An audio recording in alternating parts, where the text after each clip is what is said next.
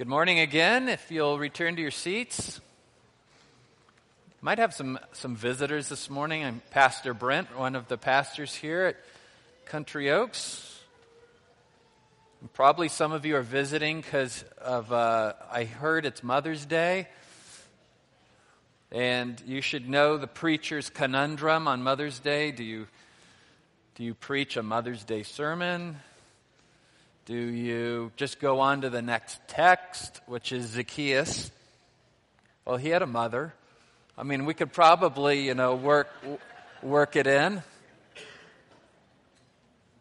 I was trained at Master's Seminary, and John MacArthur's an expositor, one line at a time, sometimes half a line at a time. And even he said, you don't have to preach a Mother's Day sermon on Mother's Day, and you can also find another job. So,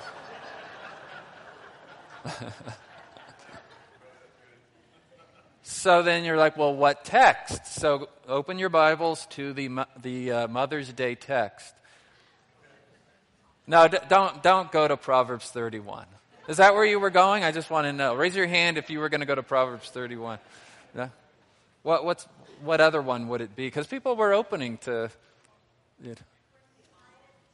Titus 2, yeah.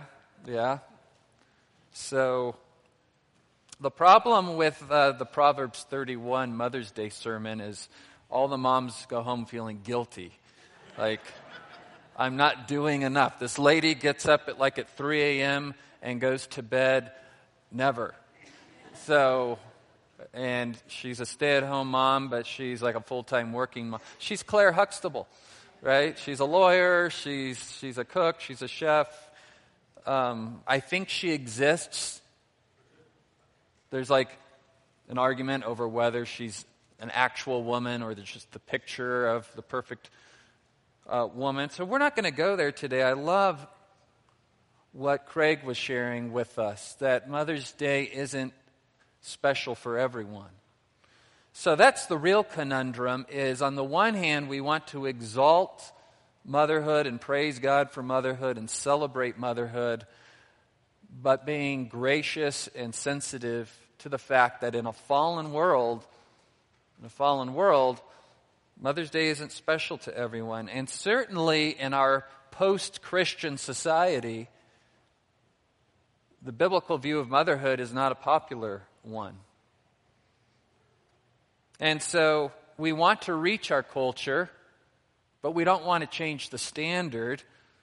But we understand that the standard sometimes pushes people away. These perfect Christians and Proverbs 31 and this mother who could do no wrong. And that's not who we are. And the world needs to know it's who we want to be in Christ, but nobody's arrived. So then what shall we say on Mother's Day? Honestly, believe it or not, I had prepared a sermon on Matthew 18, which if you're a mature Christian, that's the one on church discipline.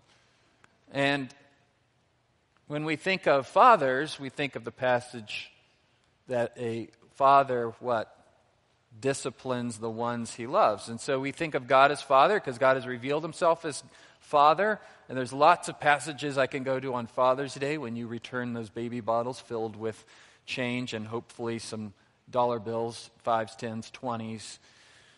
Doesn't just have to be pennies.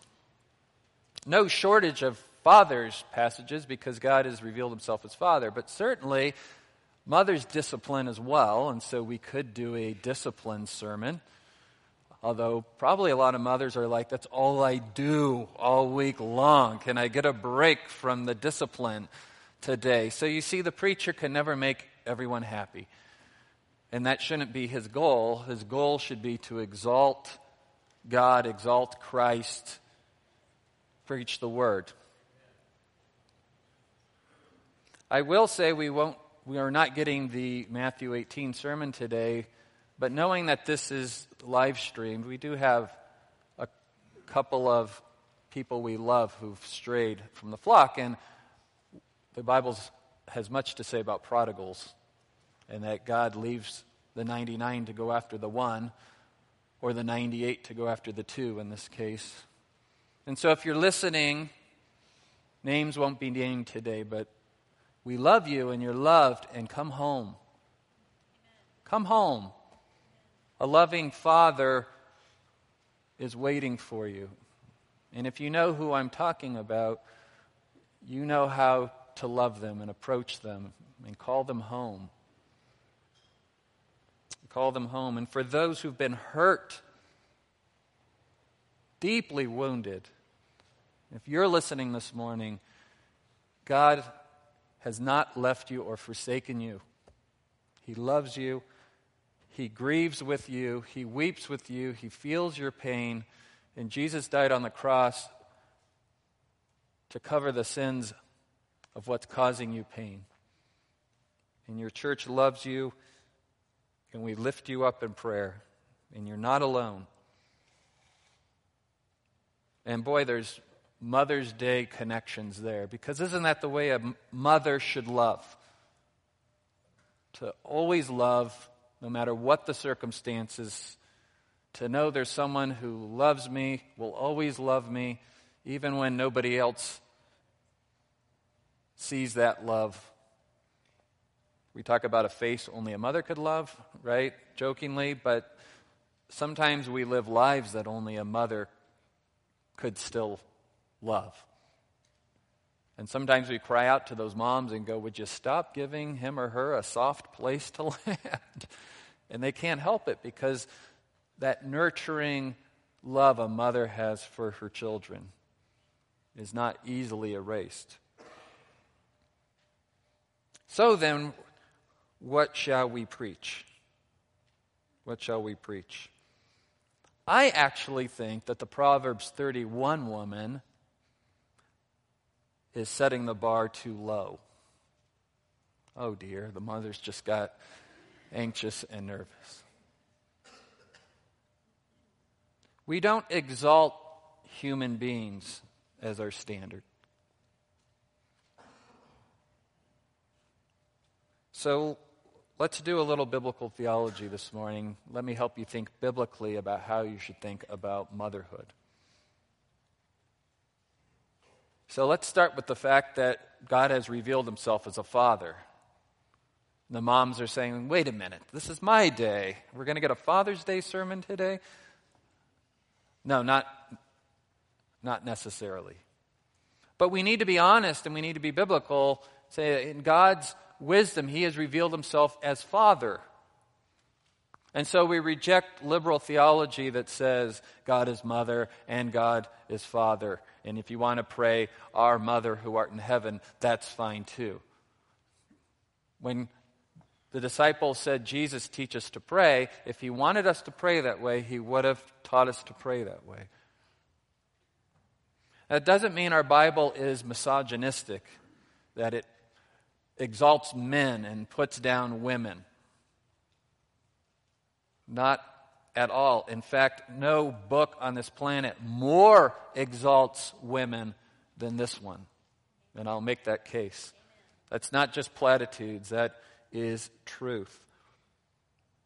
God exalts womanhood and motherhood higher than any Hallmark card ever could. And if you forgot to get Mom a card, I didn't just let you off the hook. At least make a phone call. But you must understand that though God has revealed himself as Father, he is not strictly male in the sense that we think of male and female. God is Spirit. Jesus Christ, the second person of the Trinity, came in human flesh as a man. And yet to say that God is male, well, you need to define what you mean by male. In Genesis 1:26, after the 6 days of creation, the last thing God creates is man in his image. Let us make man in our image after our likeness, and let them have dominion over the fish of the sea and over the birds of the heavens and over the livestock and over all the earth and over every creeping thing that creeps on the earth. So God created man in his own image. In the image of God he created him. Male and female he created them. So in some very real sense, in order for humanity to bear the image of God, it required male and female. Well, that exalts womanhood to the highest place. You can't exalt it any higher than women bear the image of God. And yet, whenever we hear about God in the Bible, typically we're going to hear male language. Don't let that make you think, though, that God is a man in the sense that we think of manhood. Yes, Jesus Christ is a man, but he's also fully God. And when God created humanity to bear his image, he created them male and female. So certainly the Bible's not misogynistic.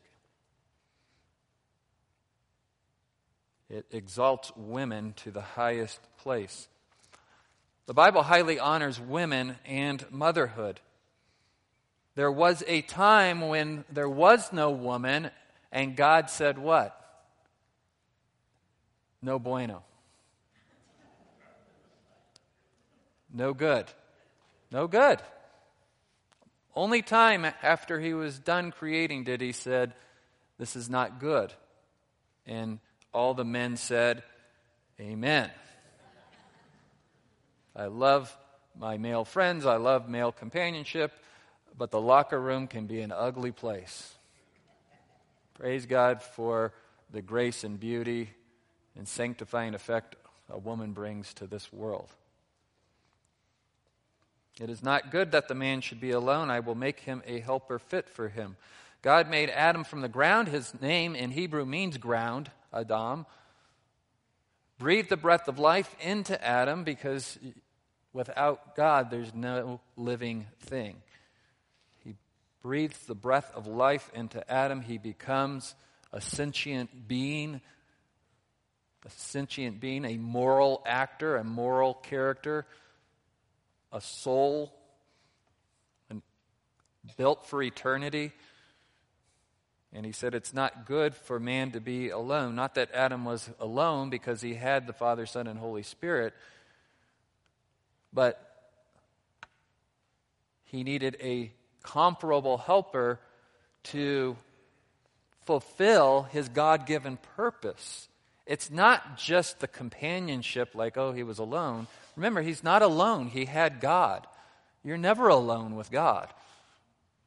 It's that his God-given purpose to fill the earth with God worshipers couldn't happen without woman. And to tend the garden couldn't happen without his helpmeet. Now, God could have made woman out of the earth as well. But this beautiful thing God does, he puts Adam to sleep. And while he's asleep, he takes a rib and fashions woman out of man. Because she is equal in essence, equal in value. Amen? Different in function. And all the men said, amen. Amen. And Adam awakens, and we have the first love song recorded. Now this is bone of my bone and flesh of my flesh. It's poetry. Because mere words would fall short of describing the wonder and beauty of women. So we need a song, we need a poem, we need some rhythm to express all the great songs men have written to woo a woman. Here's the first one. This at last, all the animals, all the beautiful animals, all the wonderful animals and all their glory, but at last, this one is bone of my bone and flesh of my flesh. She shall be called woman because she was taken out of man. In the Hebrew, man is Ish, and he calls his wife Isha. It's not that he's not original. It's that he's exalting God the Maker by saying, you made something out of me. We're one. We're of the same essence. And we start to see a picture forming of our triune God.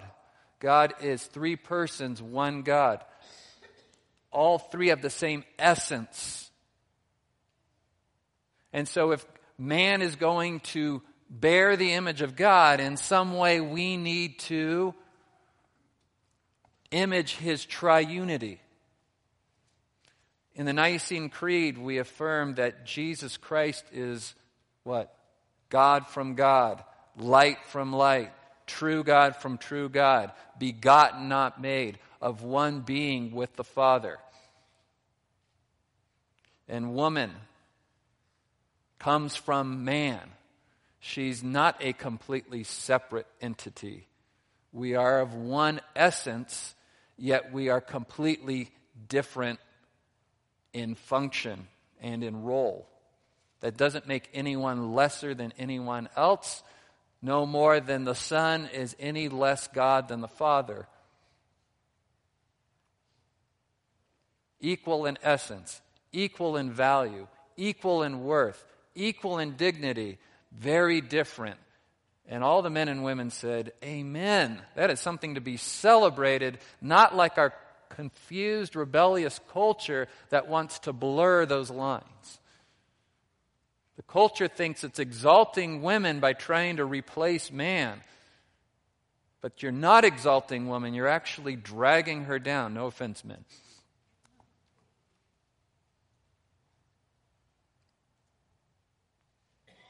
If our world truly wants to exalt women, then do it the way the Bible does. So here we have woman from man, and then the Nicene Creed says about the Spirit, the Holy Spirit proceeds from the Father and the Son. And what proceeds from the man and the woman? A child. And we have motherhood. No motherhood without children.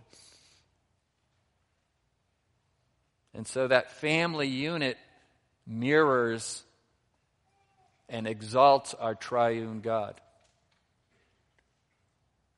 Is not the child the same essence as the man and the woman? Half his DNA, half her DNA.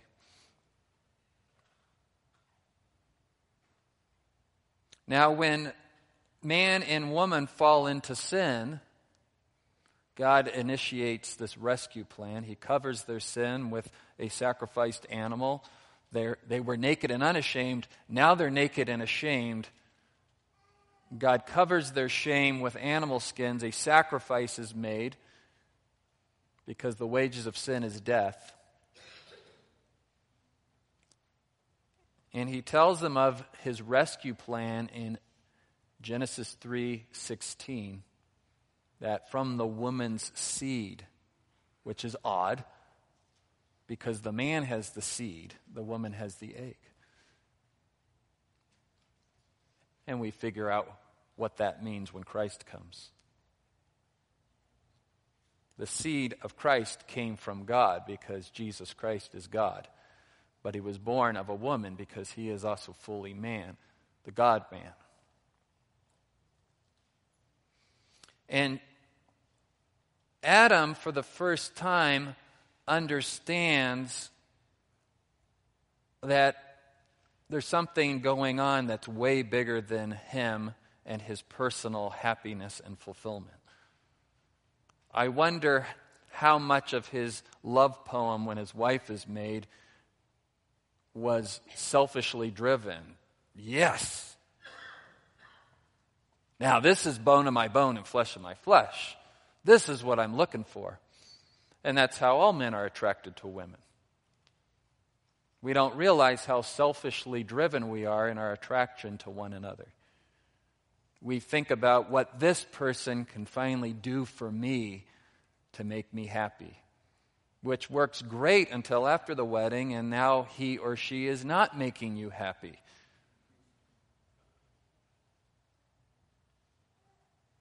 And this romantic love that we are addicted to in our over-sexualized, over-romanticized culture is insufficient to describe the love of God that He has for us in Christ Jesus. It's not a capricious love. It's not a love that is here today, gone tomorrow, based on our performance. Because as we're trying to exalt motherhood this morning, a good, godly mother loves her children in spite of performance. Amen? Amen. Now, does she do that perfectly? Of course not. It's a fallen world. But that's the standard, and that's the standard we're upholding this morning. Adam changes his wife's name now that he understands what their role really is on earth. He changes her name to Eve, which is the English transliteration of the Hebrew word that means living. It's really hard to say in Hebrew, so I won't try.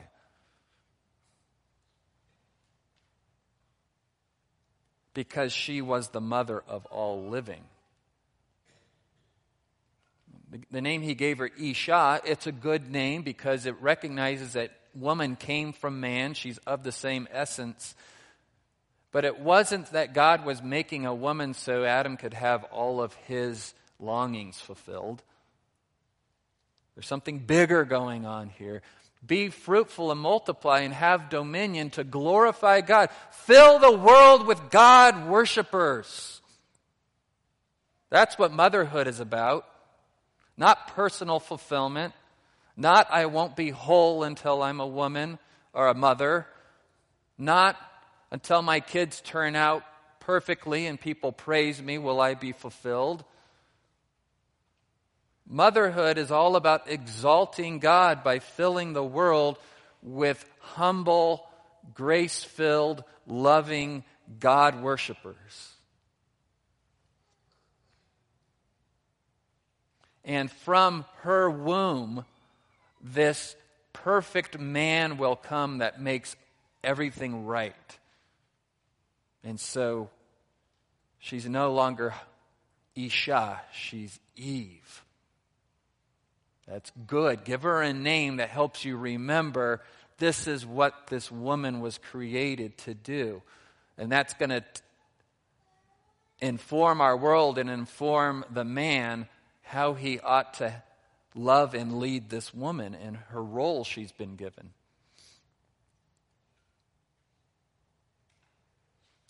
Ladies, if you don't have children of your own or you're done raising your children, you still have amazing influence over the next generation. The Bible affirms this, 1 Timothy 2:15. Paul says, even though the woman was deceived, and is why God made man the head, although man tries to make himself the head. Yeah, that was like a Freudian slip, I guess.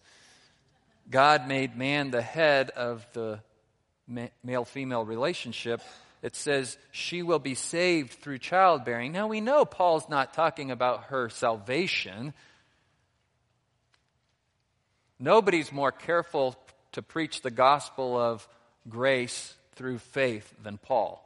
So he's not saying the woman is saved, justified by childbearing. Otherwise, if you haven't had children, ladies, sorry, right? It can't be that. So what is Paul saying? He's using the word saved in a different sense. That she'll be redeemed in the sense that even though she played a pivotal role in the fall of mankind, though she's not to take all the blame, God put the blame on man. He was the head, he was the leader, he was the protector. He let his woman take the lead because that's what men do when they're lazy. And then blames the woman, in fact blames God for giving him the woman. But even though women bear the mark of being deceived by Satan, Paul here says God is not tossing woman aside. He's exalting His creation. He's exalting womanhood and exalting motherhood. Through childbearing, the Savior will come into the world. And as you have children and you raise them in a godly home in the fear and admonition of the Lord, and you pray for your children, you will have an amazing redemptive influence on this world, mothers. We're exalting motherhood highly this morning. The task is much bigger than your personal affirmation. It's not your reputation on the line, it's God's reputation. To fill this world with God-fearing children, we play a role. God has to do a work in our children's heart, though, for them to be truly God-fearing people. So, moms, don't beat yourself up if you have wayward children. Keep praying for them. Don't take onto your shoulders what only God can take credit for. Otherwise, if they do follow the Lord, you'll be tempted to take all the credit.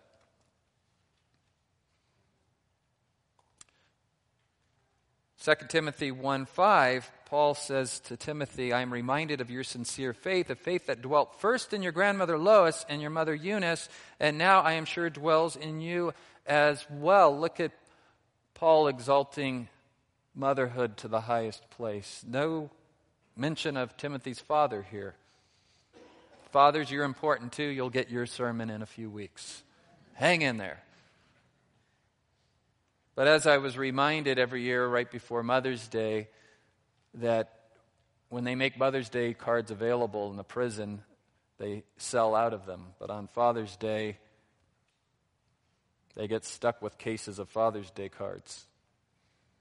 Mothers, you have incredible influence over your children. As the comedian who's now fallen from grace, but at one day was very quotable, Bill Cosby used to say, you raise your son, you teach him to be a man, you teach him to play football, you pay for him to go to college, he scores the touchdown, and the camera focuses on him, and he says, hi, Mom. And there's something to that we all understand, this special bond mothers have with their children. I get jealous sometimes. You get jealous. And for a second, I'm like, man, what would it be like to have another human being growing inside of me? And my wife's like, you really don't want to know. It's not. Don't be jealous. Like the whole concept of Adam being put to sleep and Eve just being pulled from him. I think a lot of women are like, yeah, let's just do it that way. Just put me to sleep. I wake up. There's a fully grown child ready to go out into the world.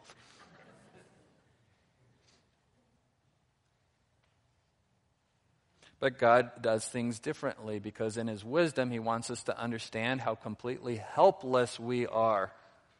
He's our Father. And in a sense, and be careful here with me, He's our mother. He's all those things. But He's revealed Himself as Father, so we refer to Him as Father.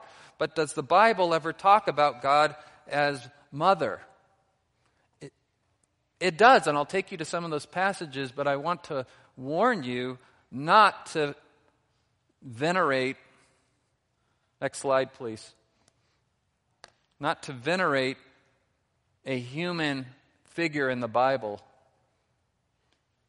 Mary is the mother of Jesus, but she is not the divine standard of motherhood. She's not the divine standard of motherhood. In many matriarchal cultures that have difficulty accepting God as a loving father, the Roman Catholic Church has provided an idealized loving mother,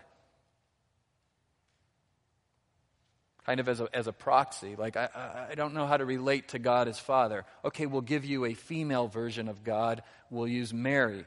And she's a co-mediator with Christ and a co-redeemer with them. And the Bible doesn't teach this. I'm not going to pull punches here. It's heresy. It's wrong. And it may seem loving to give people this woman, this heavenly mother they can reach out to, but it's not loving. It's never loving to portray God in a way he hasn't revealed himself to be. Yes, Mary was blessed among all women because she got to carry the Savior, but she sang, "This is my Savior. This is my Savior." I speak from experience. My father was raised in a matriarchal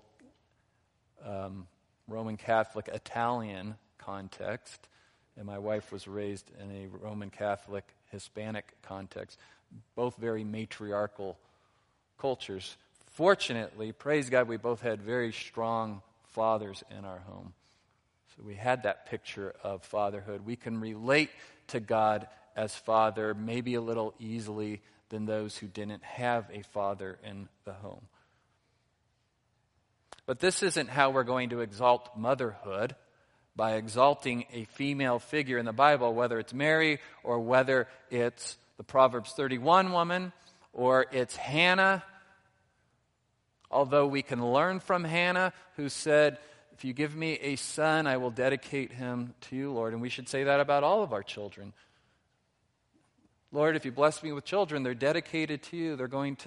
I will teach them to serve you. And we could look at Sarah, the original matriarch. And we're not going to exalt her either, but we can learn from her example. That she waited and waited and waited, and she was patient, and she trusted in the promises of the Lord eventually. And that's like us. That trust, that faith is building and building and building. God's building up that faith in us. So, does the Bible ever use a motherhood motif? Next slide, please. Look at our Lord in Luke 13:34. "O Jerusalem, Jerusalem, the city that kills the prophets and stones those who are sent to it. How often would I have gathered your children together as a hen gathers her brood under her wings, and you would not." You're like, well, that's a chicken. Right? That's a hen. That's a stretch.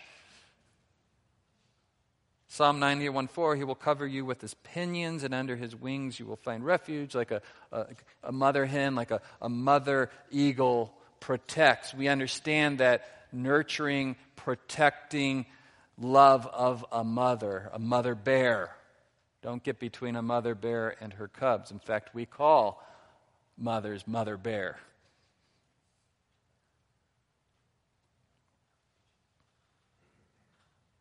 Pinions are feathers, by the way. It's not like a car part. It's a feather. Thank you to Adam Knowles, who said Jimmy Kelly taught him what pinions were. So, when I moved to Tehachapi, all these blackbirds flying around, I'd say, "Oh, the blackbirds. Oh, no, that's a crow. Or is it a raven? I don't know." They said, "Well, crows have 5 pinions and blackbirds only have 4. So it's really just a matter of opinion." And it's now in my top 5 favorite jokes of all time, and it's yours now too. But if you want a direct reference to motherhood, Isaiah 66:13, "As one whom his mother comforts, so I will comfort you. You shall be comforted in Jerusalem." So here's God using the motherhood metaphor to describe his comfort for his rebellious people that he calls his own. Yes, children are rebellious, but I will comfort you. And in fact, in Isaiah 49:15, he takes it all the way to the picture of the nursing mother. Oh, no, he did not. Oh, yes, he did. Oh, yes, he did. God is going to use the nursing mother to describe his love and nurture for us. That makes some people uncomfortable. I don't know why. It's beautiful.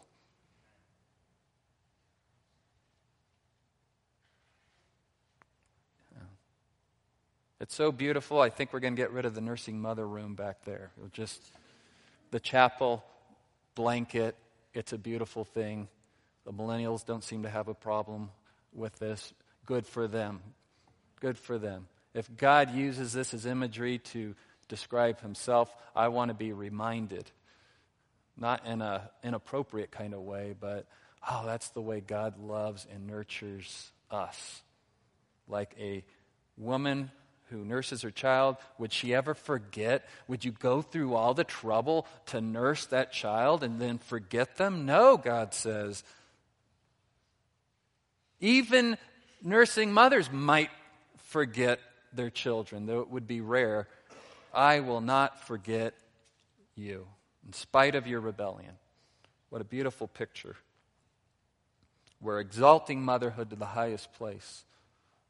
So it's not really so much that I'm preaching about motherhood, is that I'm preaching about the love of a mother.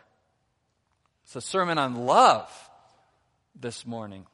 The Bible alludes to the nurturing love of a mother to describe God's love. That's what we think of and why we get warm fuzzies when we think of our moms, is the love they have for us. The love that protects, the love that nurtures, the love that disciplines, the love that takes pride in our accomplishments, the love that scolds when we need to be scolded. All of that's wrapped up in this mother's nurturing love. And when that love isn't present, that is where the pain comes from, because we long to be loved that way. We long to be loved the way a godly mother loves, because that is the way God loves. He's put that in us, that longing to be loved that way. And He's given us pictures of His love in motherhood, in fatherhood. Unfortunately, in our culture, we've exalted romantic love to the highest place. Most of the songs we sing, romantic love that's here today, gone tomorrow, and then maybe back the next day, and then gone the next day. And that is not the way God loves us. Paul says, nothing can separate us from the love of God that is in Christ Jesus. Nothing. And he gives a list: height, depth, principalities, rulers, angels, demons, anything you could think of. Nothing can separate us from the love of God that is in Christ Jesus. Even death can't separate us. I mean, sadly, because all we can understand is romantic love, so much of our modern worship music is tapping into romantic love. Oh, beloved, God loves you better than your girlfriend or your boyfriend. The kind of love that's here today and gone tomorrow. He loves you like a mother loves her child and nurtures and protects, even when we reject.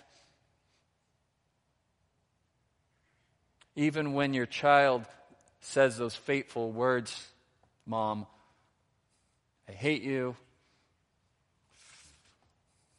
I can't stand you. I want to be out of this house. It's what we say to God in our rebellion. And He says, I will keep loving you like a nursing mother loves her baby.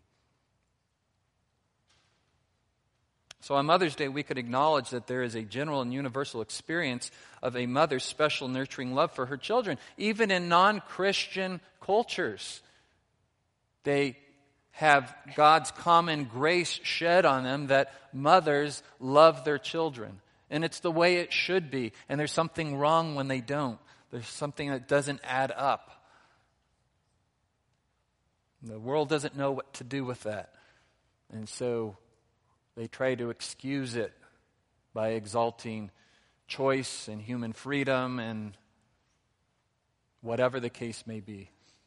And so now we've got entire nations in the West bereft of children because they've been told life is about you and about your happiness and your fulfillment. And by golly, children get in the way of that. They're expensive, and they're messy, and they're rebellious, and time-consuming. And who has time for that? In Western Europe, listened to that nonsense, listened to the devil, and there's no children now. And you really can't make up for lost time once a whole generation decides not to have children. And so as Christians, we will continue to exalt motherhood, that it's a blessing from God, that children are a blessing of the Lord, that we're to fill this world with God worshipers. Humble, grace-filled, loving God worshipers. And we're going to teach them what that looks like because it won't come natural to them. And yet, when they're not getting it, they'll be the first to complain. Isn't that interesting about fallen human nature? We know what love is supposed to be because it's deep down inside of us, but we won't love that way. But when we don't get love that way, we're the first to complain. And so we end up bringing evidence against ourselves that we are guilty as charged. We know the way we should be loved, and we're mad when we're not loved that way, but then we turn around and we don't love that way. And that's the message we need to give to this world is God made us to be loving beings, and the problem is we don't love. We love ourselves. But God has a solution to the problem. Perfect love came down through the womb of a woman. So a Mother's Day sermon really should be about love. Next slide, please. Why do we only read 1 Corinthians 13 at weddings? Why do we take this great passage on love and hijack it only for romantic settings? It belongs at a wedding, don't get me wrong, but Paul was talking about unity in the church.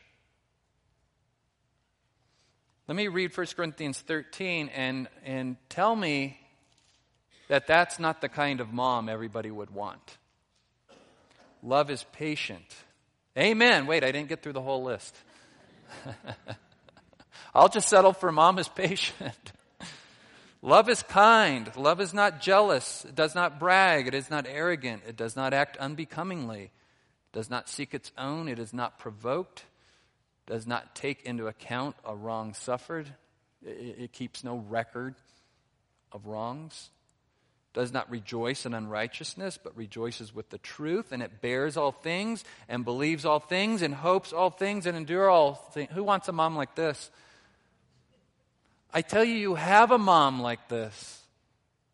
You have a God like this, who's teaching moms to be moms like this, and teaching dads to be dads like this, and teaching husbands to be husbands like this, and teaching wives to be wives like this, and teaching friends to be friends like this, and brothers and sisters to love like this. This is a sermon about love because that is what exalts motherhood to the highest place. God is the standard of love. Next slide, please.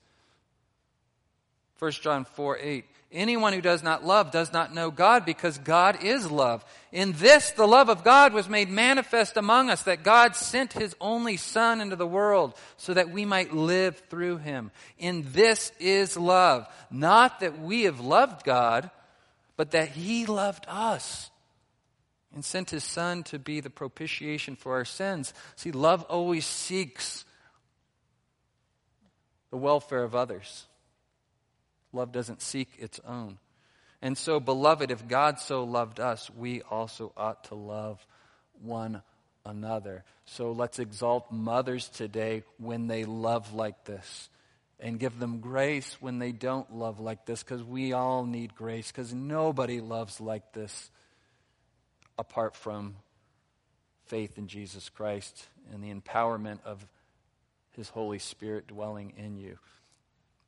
We can strive for this standard. We can set the bar all the way where it goes because God's grace covers our shortcomings. And the love of God covers a multitude of sins. But we're not going to change the standard. So be encouraged today, moms, but also be empowered and inspired to love like Christ. Next slide, please. Jesus Christ is the standard of love for all humanity. Shouldn't we have known that the answer to the big question was Jesus? What is the standard of motherhood? Jesus. Wait, he's the son. Because you're so focused on what you want a mother to be or what you want to be as a mother. Your focus should be on who should I be as an image bearer of God Most High. My goal is Jesus Christ. And if you're like Jesus Christ, people will say, now there's a good mother. But if you try to make motherhood your goal, you will fall into all kinds of traps and temptations. Comparing yourself to other moms. I'm going to ruin my kids. They didn't get into it's graduation season, so we got to ask, where are your kids going to school? Where do they make honor roll? And the moms just, they either beat themselves up or they get puffed up in pride. Don't do that to the moms. It's not about being the perfect mother. It's about being like Christ, which no one has achieved except Christ. But that's the standard. And because God sent his son to die for us, and he was raised on the third day, and he's adopted us into his family, and he says nothing can separate you from his love, you have confidence now that you can aim for the standard, knowing you're going to fall short, but God is going to continue to love you anyways. Don't change the standard. Don't ask the world to set the standard for motherhood. They don't know what they're doing.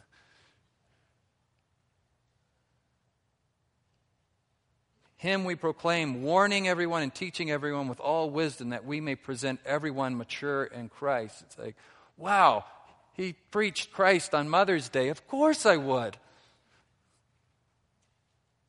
He didn't have to be a mom to set the standard for motherhood, because motherhood is all about loving your children. And who better loves children than God our Father? So I'm not going to call him God our Mother, because he doesn't call himself God our Mother. But does he not love the way a mother should? Nurturing, protecting, encouraging. He is the image of the invisible God, the firstborn of all creation. If all mothers are supposed to image God, and Jesus is the image of the invisible God, then there is your picture, your standard, mothers, Jesus Christ. And now you see that you don't actually have to have children of your own to be a great mother. You be Jesus to everyone you come in contact with, and you will be a great mother. Everybody wants to be loved that way. So love that way. Humbly, and you will be exalted. You don't have to exalt yourself as mom. You love this way, and even the world will exalt. Everybody wants to be loved this way.